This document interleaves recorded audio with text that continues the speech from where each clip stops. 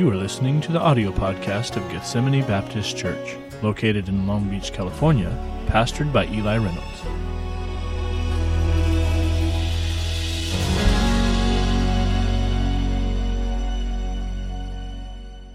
Well, if you take your Bibles, I'll tell you what.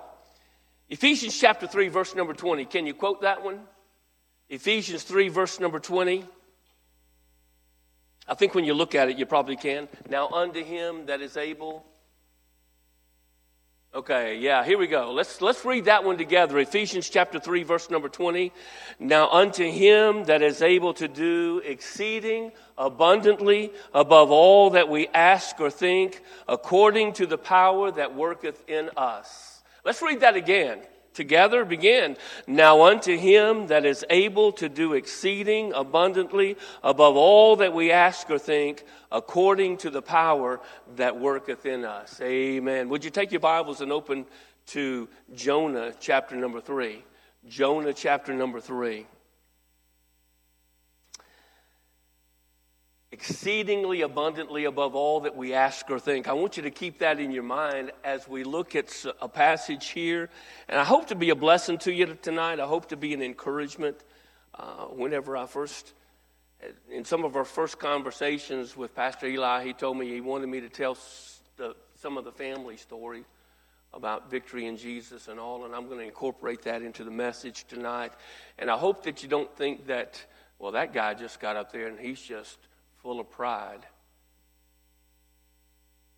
Now unto him that's able to do exceeding abundantly above all that you ask or think. I tell you what, I am humbled that God would be able to use us, and I'm honored to be able to preach now. I'm honored to be able to serve him, and I'm thankful for my heritage. I'm thankful for my heritage. You grew up in church. Dad was a song leader. Mom was a church secretary. Got saved when I was 4 years old. At my house, Mom taught the beginner class, which at 4 years old, I was in the beginner class. And she taught using flannel graph. Y'all know what flannel graph is? Yeah.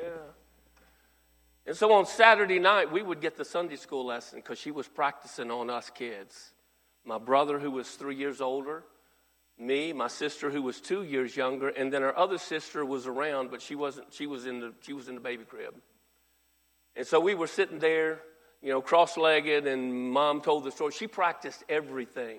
At the beginning, okay, kids, we're going to zip our lip.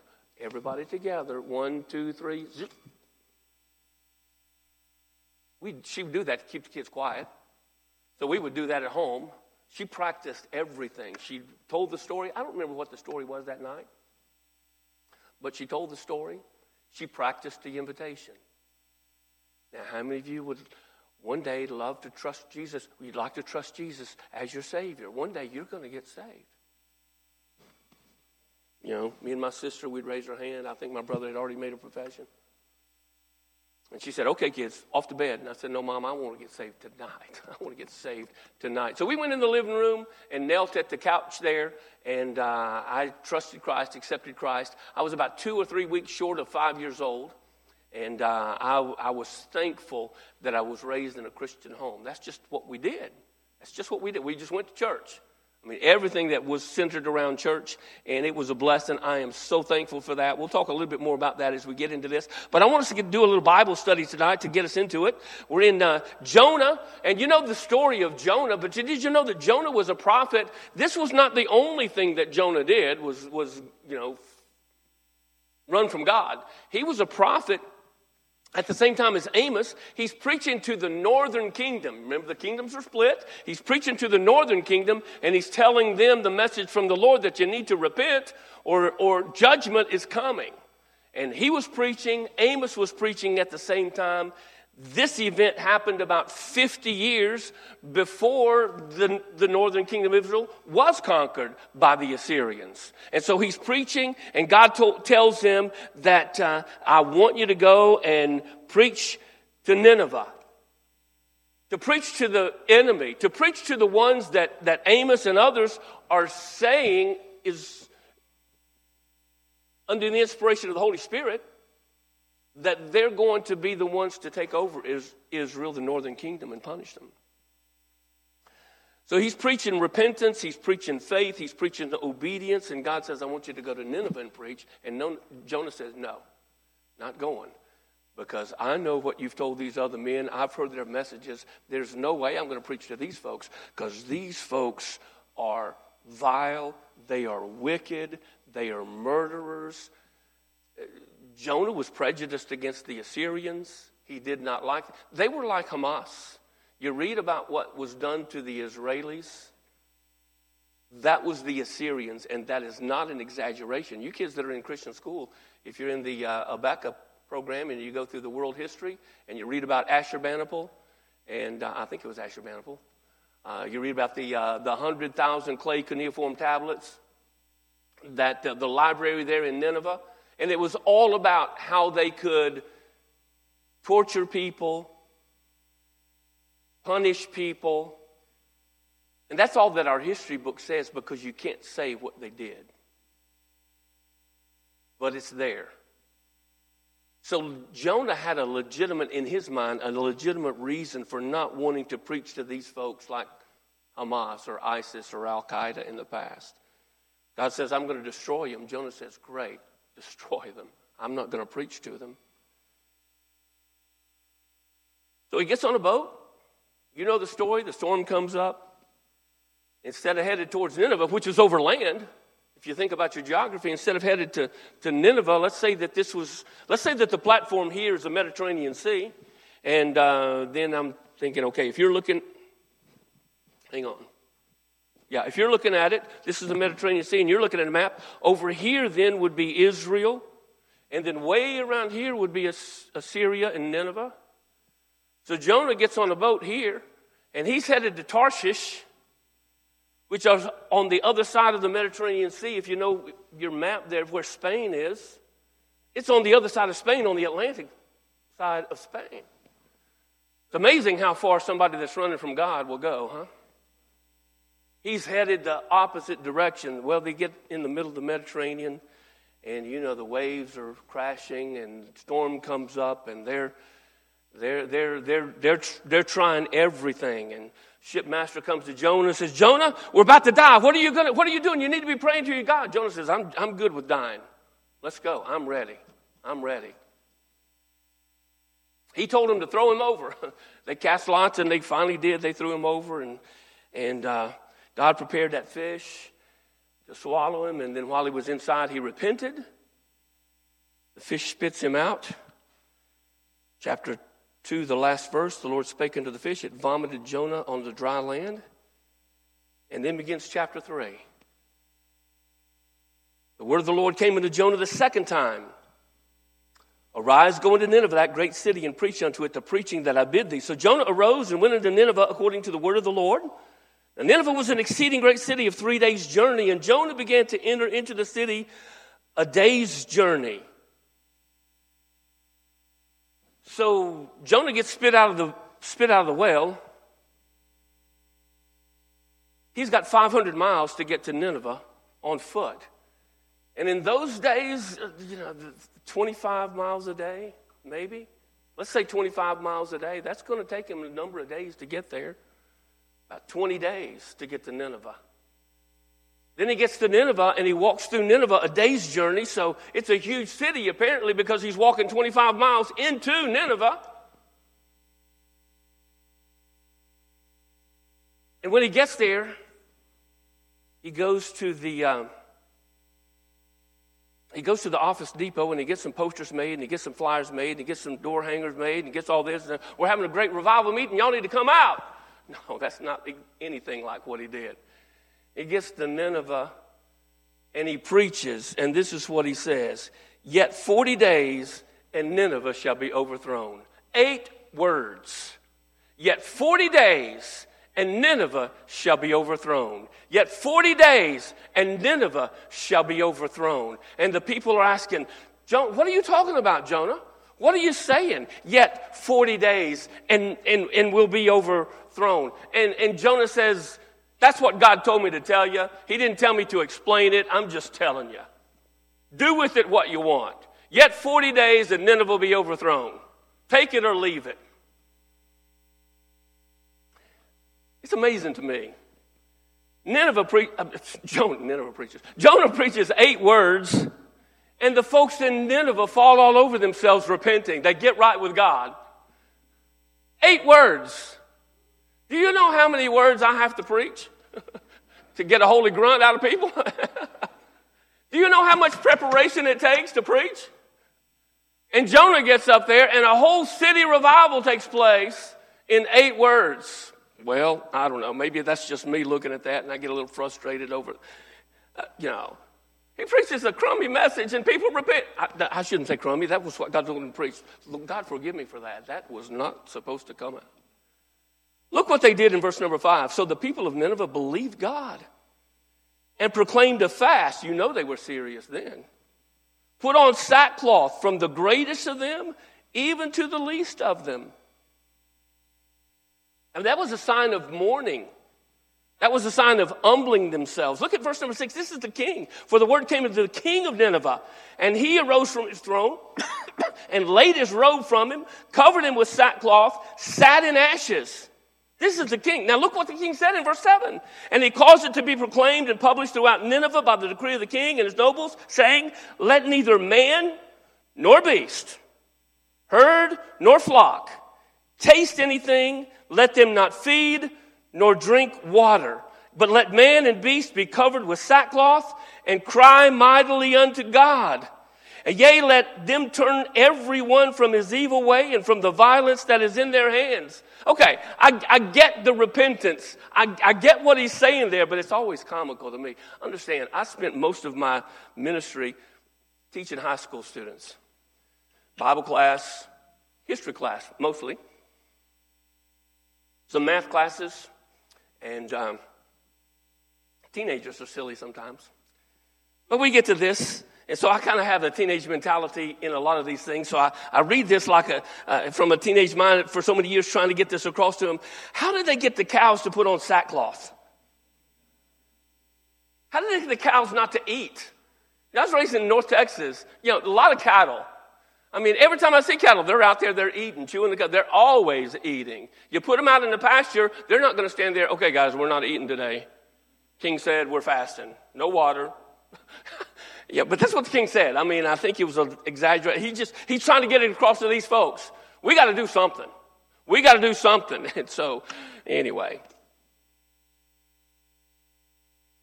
The point is he meant it. He meant it. And this is what I want us to look at tonight. Verse number 9, he says, who can tell if God will turn and repent and turn away from this fierce anger that we perish not? Who can tell? If we'll do what God says, if we'll follow what the preacher's telling us from God's word, if we'll just listen, who can tell what God's going to do? Who can tell what God, he might deal differently with us in our life. Jonah didn't even preach repentance. He didn't tell them what to do. He didn't tell them to get right with God, give up this and give up that, and do this and do that. He just said, yet 40 days and Nineveh will be overthrown. And the king listened and he said, we got to do something. And if we'll do something, maybe, just maybe, God will do something. Who can tell? Who can tell what God can do? If you and I will respond to the wooing of the Holy Spirit, who can tell what God's going to do in our lives? Who can tell what God's going to do in the life of Gethsemane Baptist Church? Who can tell what's going to happen in Long Beach, California if we'll listen? Who can tell? Pastor, do you think that, giving to missions, do you think it's really going to, all I've got is $20 a month extra. Do you think it's going to make a difference? Who can tell? Who can tell? Who can tell if preacher, you think if me volunteering for the ministries and getting involved in new ministries and doing something different and getting out of my comfort zone, you think that I could really maybe make a difference? Who can tell? Who can tell? Who can tell?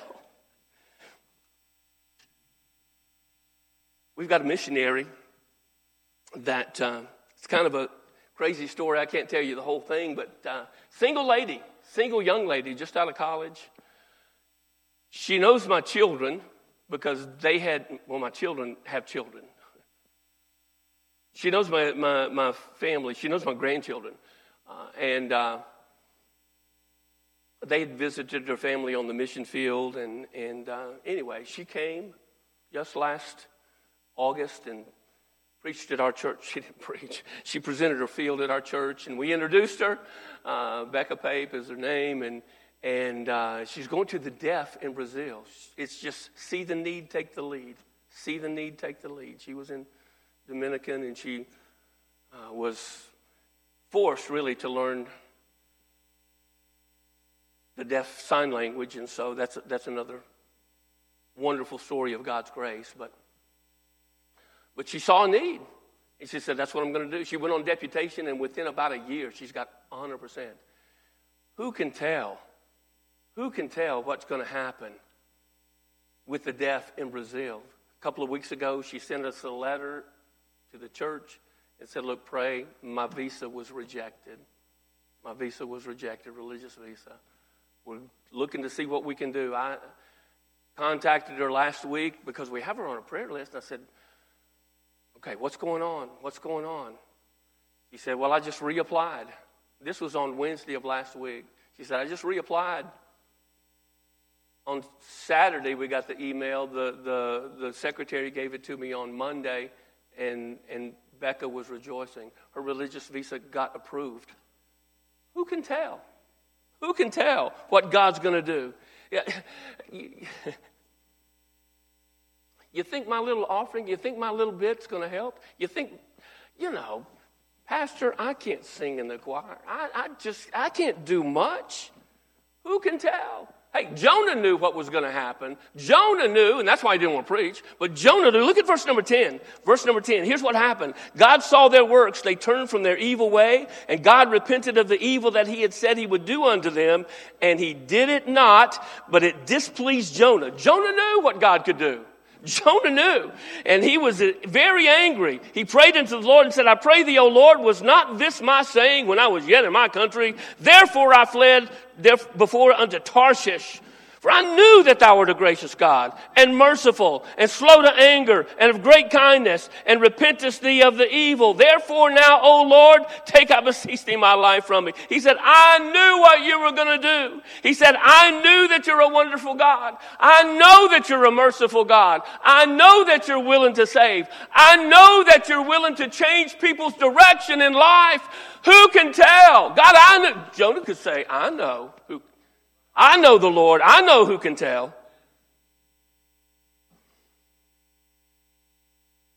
There was a Sunday school teacher. You've heard the story. His name was Ed Kimball. Ed Kimball, a Sunday school teacher in Chicago. And he had a young man in his Sunday school class named D.L. Moody. And D.L. Moody was working at his brother-in-law or uncle's shoe store. And Ed Kimball was shy, not very outgoing. D.L. Moody was totally opposite. Ed Kimball was a little fearful of speaking to him, but he knew he needed to talk to him about his salvation. He walked past that shoe store, couldn't get the courage to go in. Walked past it again. Finally, he got enough courage. He went in and asked where D.L. Moody, where Dwight was. He was in the back stocking shoes. He went back there and just kind of fumbled around. And the account that I read years ago, he just kind of fumbled around.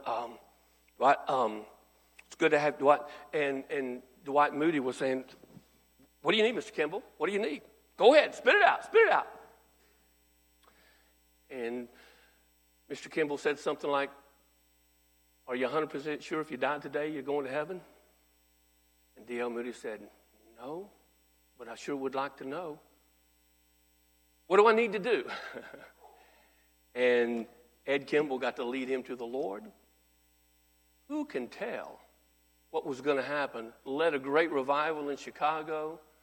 Led a great revival, a leader of the great revival, the Second Great Awakening here in America. Nationwide revival, preached in England, preached all over the world. Who can tell what God can do with a Sunday school teacher? Just be faithful to the Lord. Who can tell? Who can tell? some of the folks that I've talked to know, we call him Uncle Jerry Patel. He's a member of our church. Well, Jerry, he's preaching. He preached tonight. They're done now. Well, I don't know. Uncle Jerry might not be done, but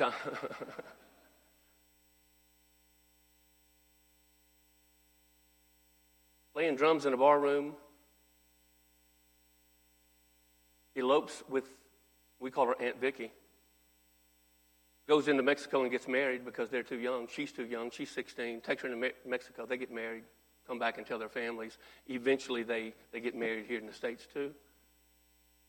But God got a hold of him, saved his life, saved his soul.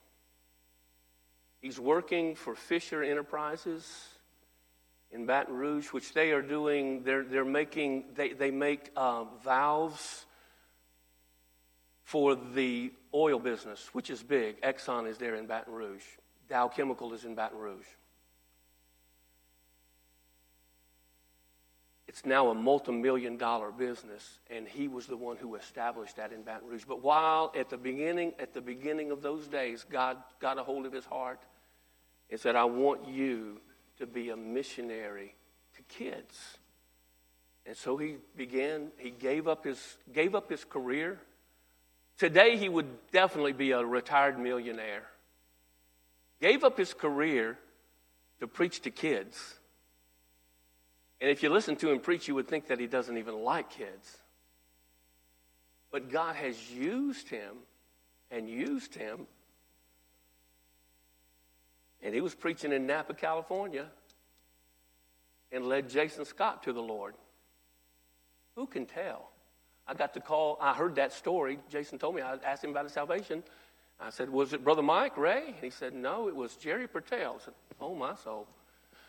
I got to call Uncle Jerry and tell him. I called him yesterday afternoon, and he said, who would have believed? Who would have believed? Who can tell what God will do? Who can tell what God will do? Who can tell? We had the conversation at lunch today with the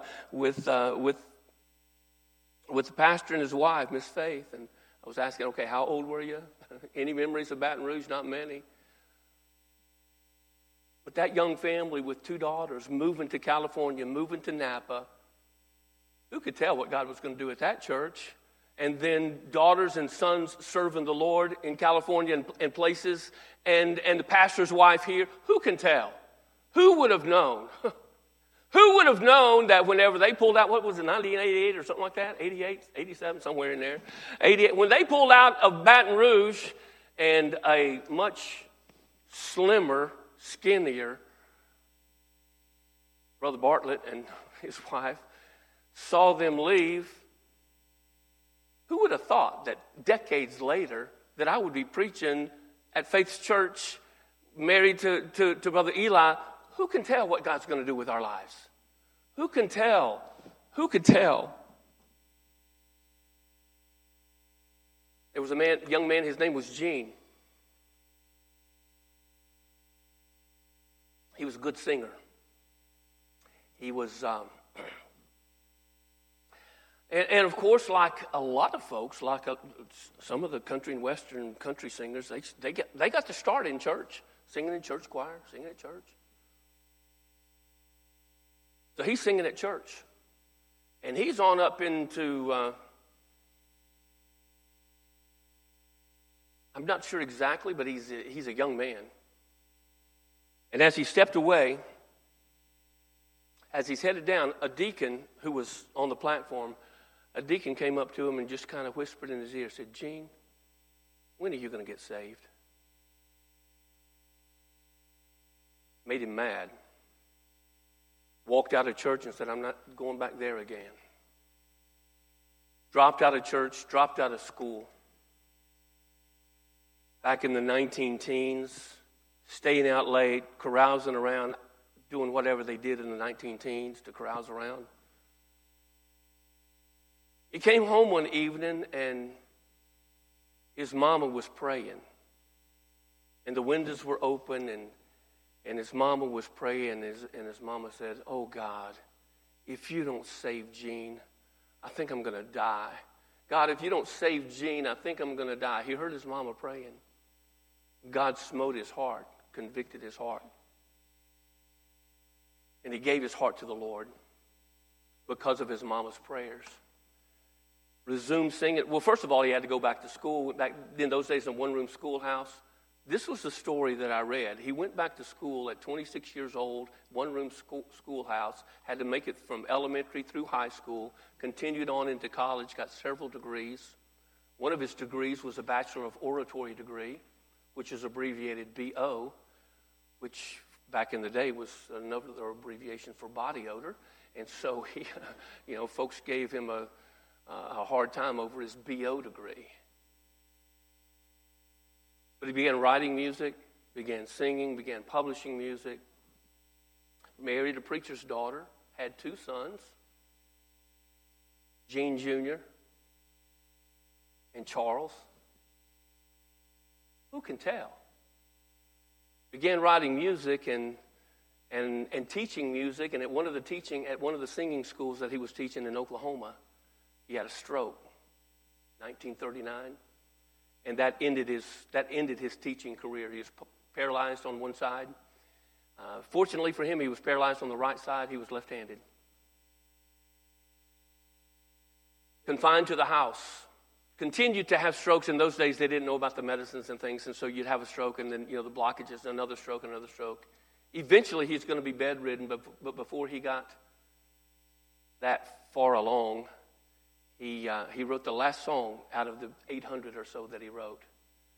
I mean, some of the earlier ones that he had written, Everybody Will Be Happy Over There, Just a Little While to Stay Here. But the last song that he wrote, I heard an old story, how a Savior came from glory, how he gave his life on Calvary to save a wretch like me. He got to the second verse. I heard about his healing, of his cleansing power revealing, how he made the lame to walk again, caused the blind to see. And then I cried, Dear Jesus, come and heal my broken spirit. He didn't ask for healing for his body. God, help me to accept what you've done. Come and heal my broken spirit. Somehow Jesus came and brought the victory. And then that last verse, he wrote about heaven. I heard about a mansion he's built for me in glory. That was my granddad. He had 2 sons, Uncle Gene. Uncle Gene wrote Set My Soul Afire.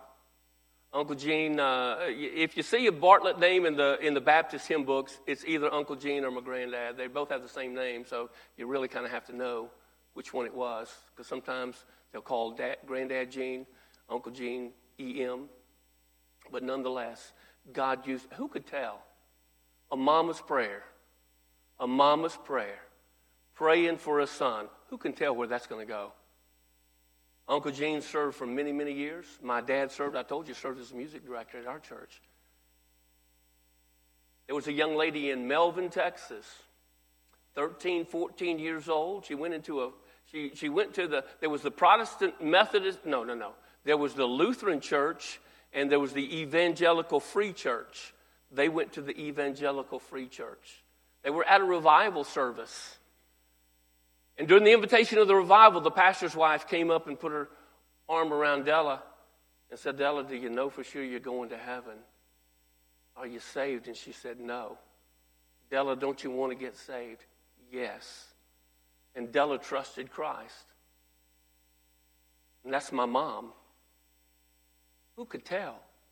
So my mom marries my dad, who was Charles Bartlett, his dad was a songwriter. They have 4 kids. My brother was a pastor till God took him to heaven.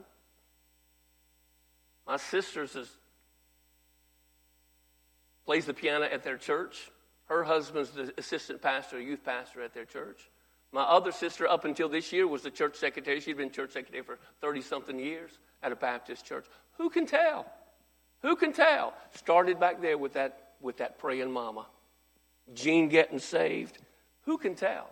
We're going to stop right here. We're going to sing Victory in Jesus. How about that? Can we come to the piano? In your songbook, it's in there somewhere. If you need it, 5:23, if you need the words. I heard an old story, how a Savior came from glory, how he gave his life on Calvary to save a wretch like me. Let's sing that together.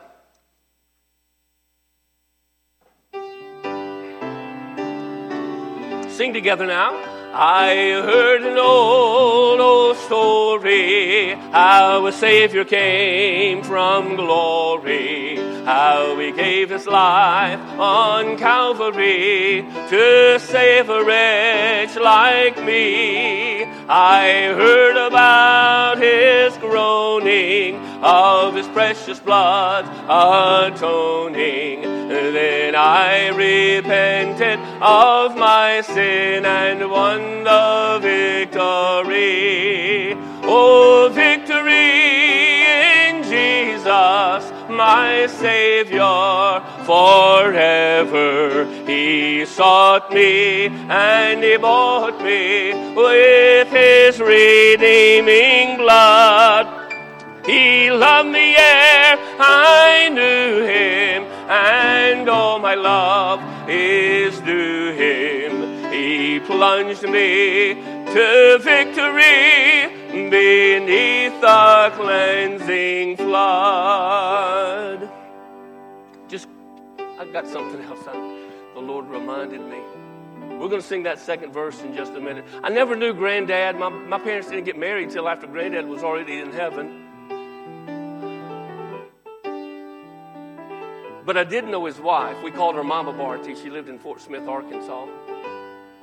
And we got word when I was in high school, I think my sophomore year, that Mama Barty had been at church and some incident on the street or in the parking lot. She got startled by a car passing by. She fell and broke her hip. She was in a hospital in Fort Smith. And again, this would have been in the early 70s, and the technology then was not as good as it is today. And she had other health issues. So Dad went to the hospital. Uncle Gene was in Oklahoma City, went to the hospital. Dad in Wichita Falls, Texas, drove to Fort Smith. We drove back and forth a couple of times. In those days, kids couldn't go to the hospital rooms.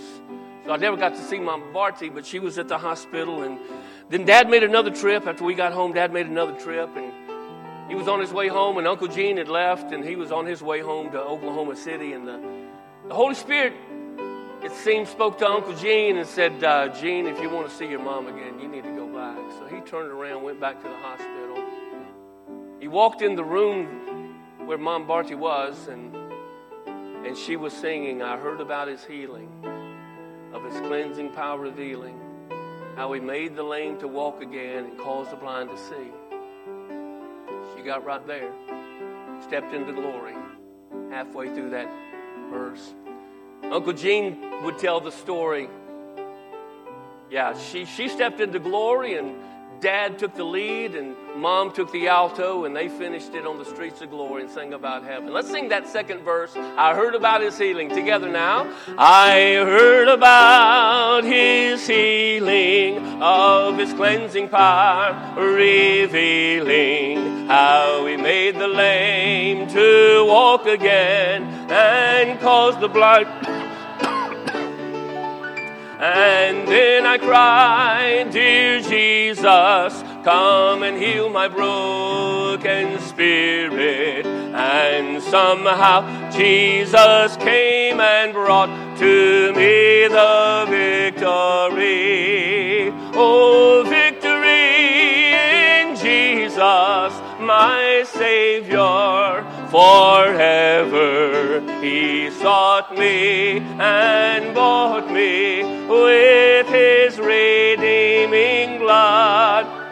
He loved me ere I knew him, and all my love is due him.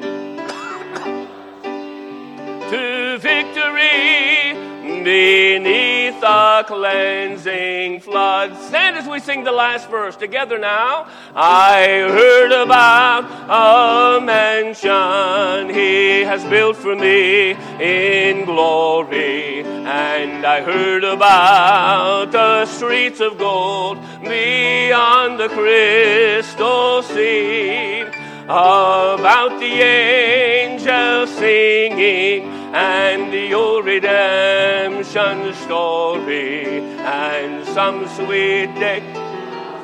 Up there, the song of victory. Lift it up now. Oh, victory in Jesus, my Savior forever. He sought me and bought me with His redeeming blood. He loved me, yeah, I knew Him, and all my love is due Him. He plunged me to victory beneath the cleansing flood.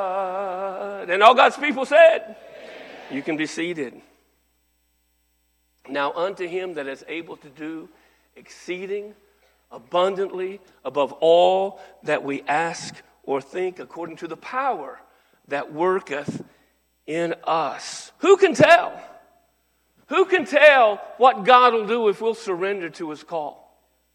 Who can tell if you'll just say, yes, Lord, I'll do what you want me to do? Who can tell what God could do? Jonah knew something, even though he didn't like it. He knew God could use him. He said, well, Pastor, what do you think I should do? I think you ought to do exactly what Jesus leads you to do. If He's put in your heart to get involved in ministry. Well, I missed the sign up. No, you didn't. Just get signed up. Yeah, when I was a young man growing up at church, I'm sitting in the choir. Dad's leading the choir. By the time I get into high school, I'm in high school choir. We were a pretty good high school choir.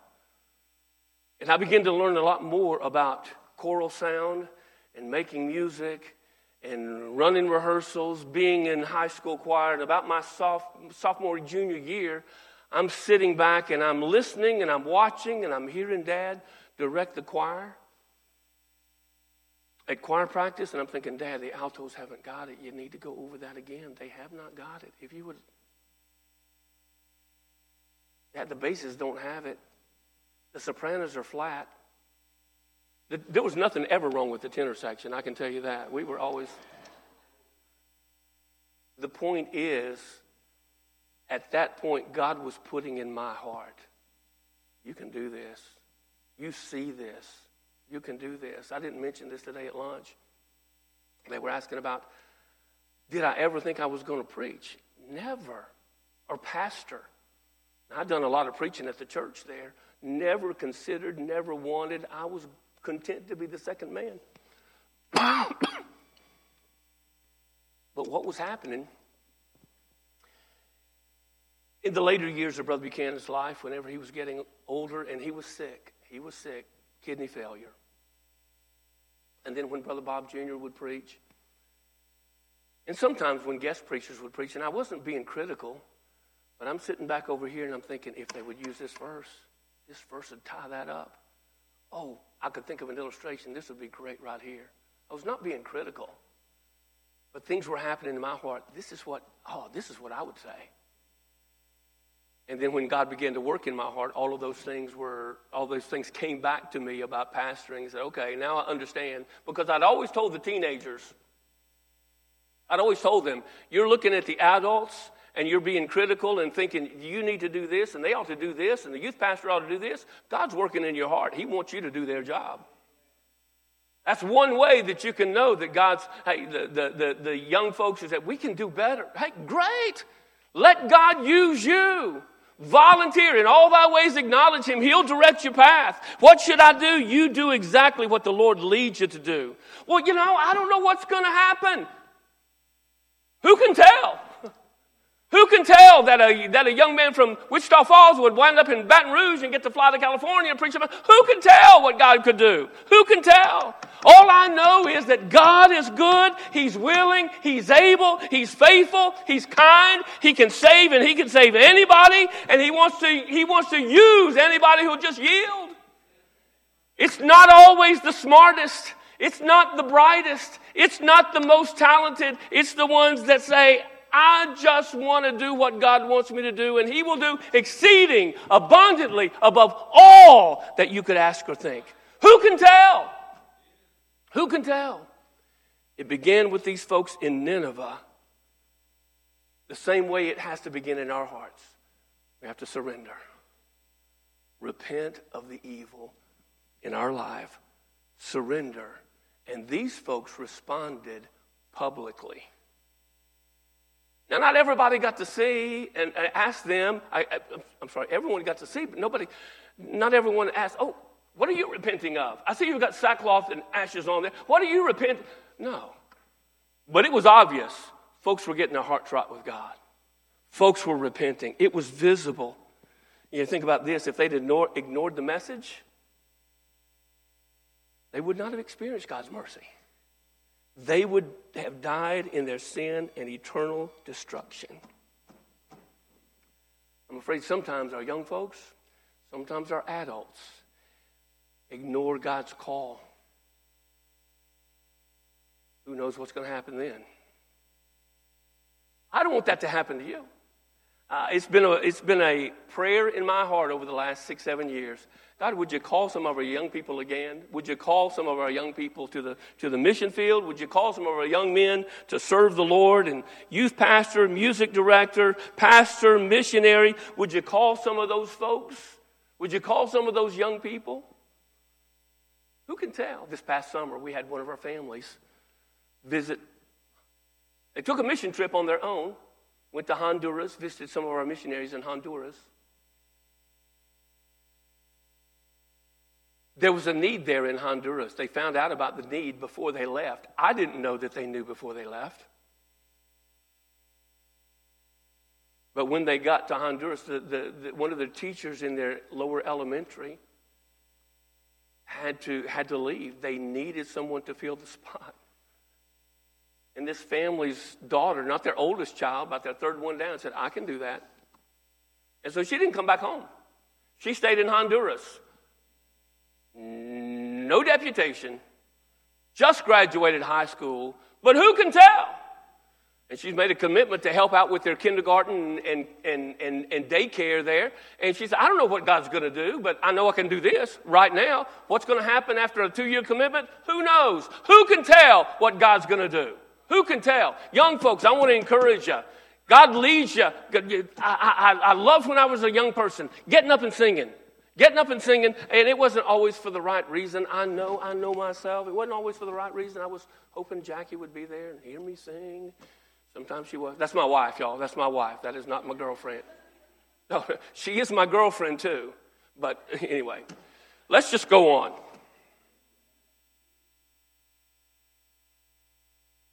We get to hear the preaching. We get to experience the wooing of the Holy Spirit. Will you yield? Well, I don't know what's going to happen. Who can tell? Who can tell?